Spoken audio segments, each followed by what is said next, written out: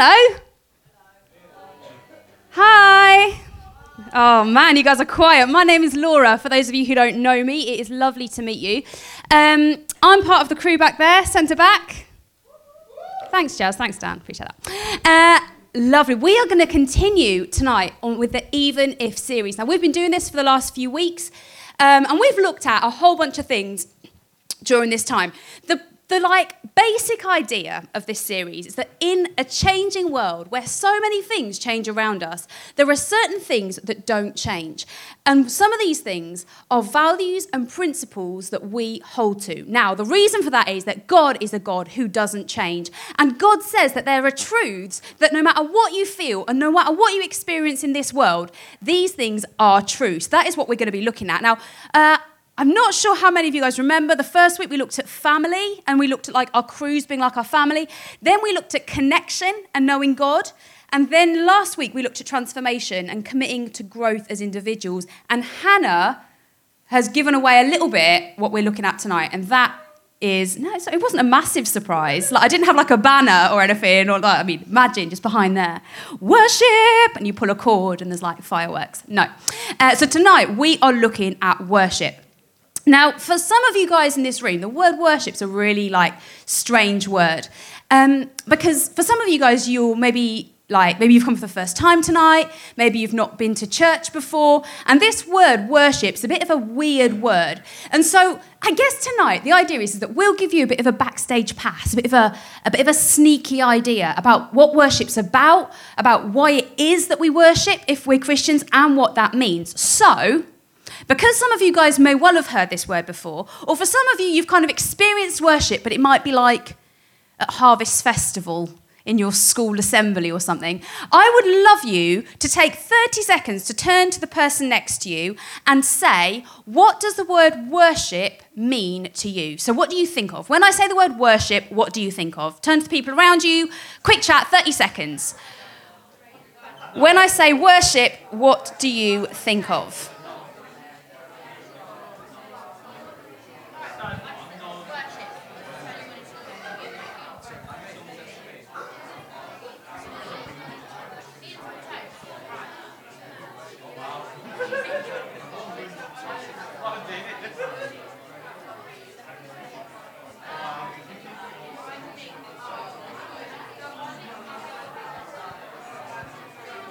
Okay, 10 more seconds. When I say the word worship, what do you think of?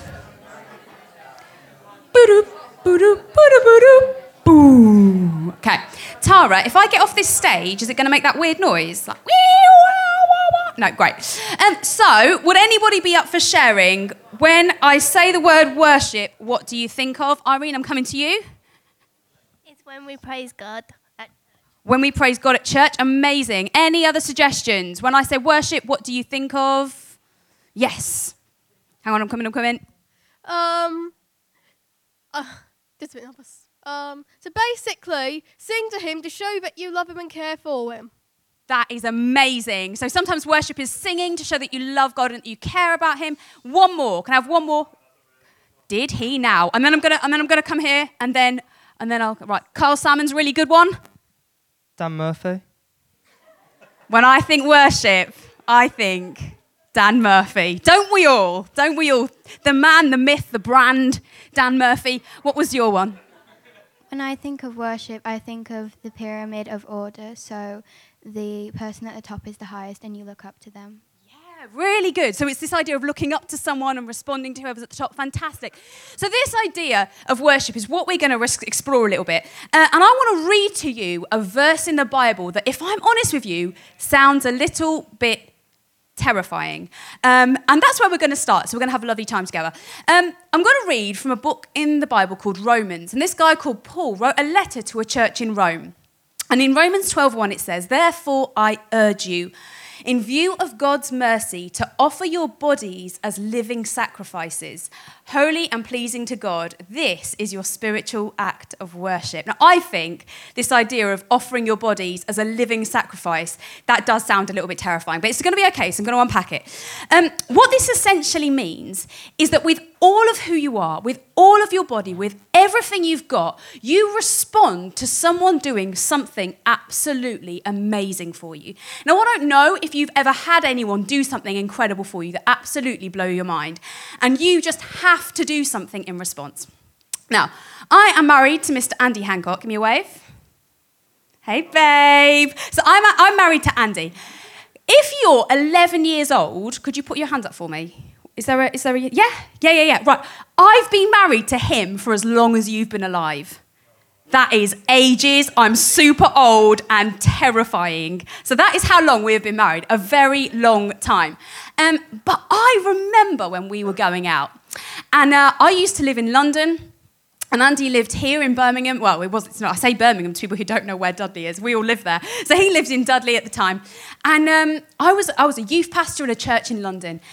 And you know what? I actually found it really difficult. I would say it's one of the hardest seasons in my life. I'm a crier. Anyone else a crier? You just love a good cry? Honestly, yes, there we go. Got some boys with their hands up. That's what I like to see.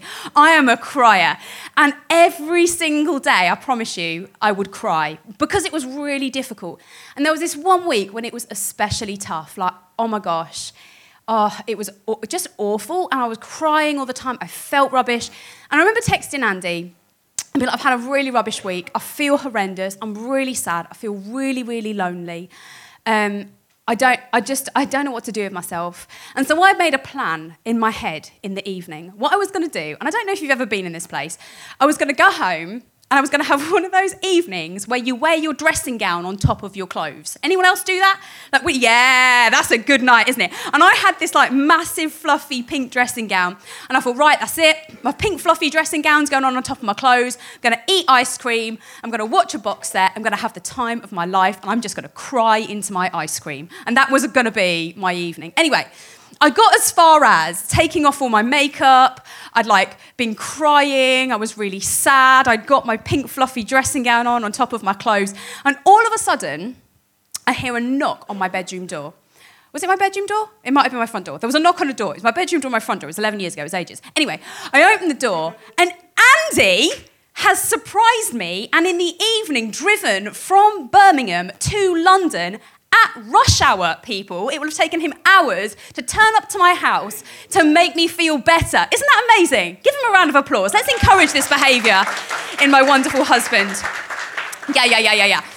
Now, imagine if he'd done that and I'd have just gone,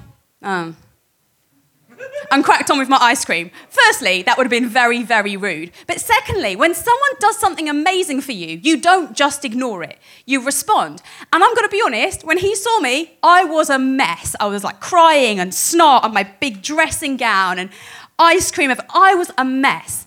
In my worst moment, in my mess, Andy showed me the biggest act of love by driving from Birmingham to London to meet me where I was at.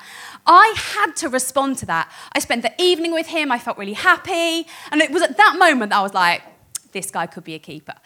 It made an impact on me. When we talk about worship, all that worship is a response to something that someone has done for us that is absolutely amazing. If I think that it's a big deal that Andy drove from Birmingham to Liverpool, I wasn't there, from Birmingham to Liverpool to London, very long journey, to come and meet me in my mess and make me feel better, God has done so much more. In our mess, in our worst moments, in our greatest moments of pain, God wants to meet us in those spaces. And God made this massive journey. He put on skin, became a human, and died so that he could have a relationship with you. If I thought that moment from Andy was marriage material, how much more is the fact that God gave his life for you to meet you in your mess, in your snot, in your ice cream, in your pink fluffy dressing gown. And so worship is living out a response to what God has done. Now, next week, we've got Cruise Live. And as a part of that, there will be sung worship and we'll be singing. And sometimes worship does look like singing. That's a part of it. But in that verse, the weird bit was, it says, offer your bodies as a living sacrifice. Now, that sounds really creepy. Okay, it does sound weird. I'm not going to pretend it doesn't. But what that means, that word sacrifice is about giving up something for somebody else. The idea of sacrifice is giving up something that you want to keep. And sometimes we give stuff up because we know it's the best for us.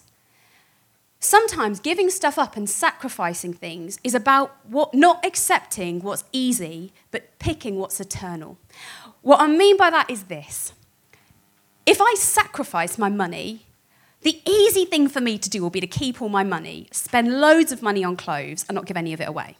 But I know that that isn't what God wants me to do with my money. He wants me to sacrifice and to worship him through the way I use my money. And so I will give my money away first, and then I will spend what I've got left over. It's a sacrifice, but it's eternal because it shapes my character. It shows me that giving is really important. Another area that sacrifice was really important as I was growing up was who I chose to date and who I chose to spend time with. There were loads of guys that I thought were like hot. Like they were, oh my gosh, some of them really were. I love you, babe. Some of them were hot. But at the same time, I knew that God did not want me to date those guys. They were not God's best for me. And so I decided I wouldn't date those guys. That would be a sacrifice for me because I was going to hold out, not for what was easy, but what was eternal. And this is how we can worship God through our lives, by sacrificing and not necessarily going for what's easy and what is the easy choice, but going for what is eternal. So what does this look like in our everyday? It might be choosing to try and spend some time with God rather than going on our Xbox. Choosing to go on our Xbox, that's easy. But spending time with God, that's the thing that's going to make like a difference in our spirits and who we are. Forgiving someone over being angry. Being angry with someone's really easy, but choosing to forgive someone grows something eternal in you. And this is what it means to worship God. Worship isn't just recognizing what God did for us and singing about it, but it's giving up our sense of control to God. So, to summarize, worship isn't just about singing songs, although it is a part of it. It is actually about something more, something that changes your spirit and who you are. Now, I don't know, for those of you for a minute who have been in church when we've sung, I don't know when songs have come on, and you're like, I don't even like this song, hate singing, this is rubbish.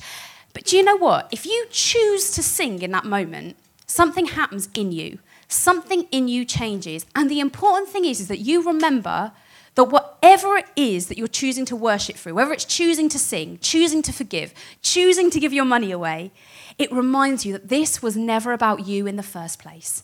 This was about a response to what God has already done for you. And worship comes from our heart.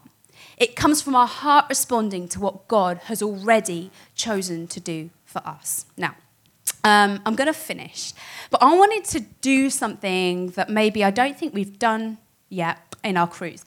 I'd like to do a little bit of a response. Now, what I mean by that is I'm going to ask something and say, if this makes sense to you, if this is where you're at, I'd really love you to kind of like just very on the lowdown, like signal that that thing is true. So could I ask everybody to close their eyes? And this is just so that you focus, so that you don't like get distracted by the person picking their nose next to you or whatever. And I just wonder whether, for some of you, when I say that worship is something that comes from your heart, this response to what God's done for us, that whether for some people in this room, you've heard about God. So maybe you've not been to church before, but you've heard about God. Or maybe you've been to church the whole of your life. But this idea of God, it's always been in your head. It's something that you know about, but not something that captures your heart. But maybe tonight, you want to say to God, God, I want to know you in my heart. I want this to be more than something that is in my head. I want this to be something that I can't help but respond to.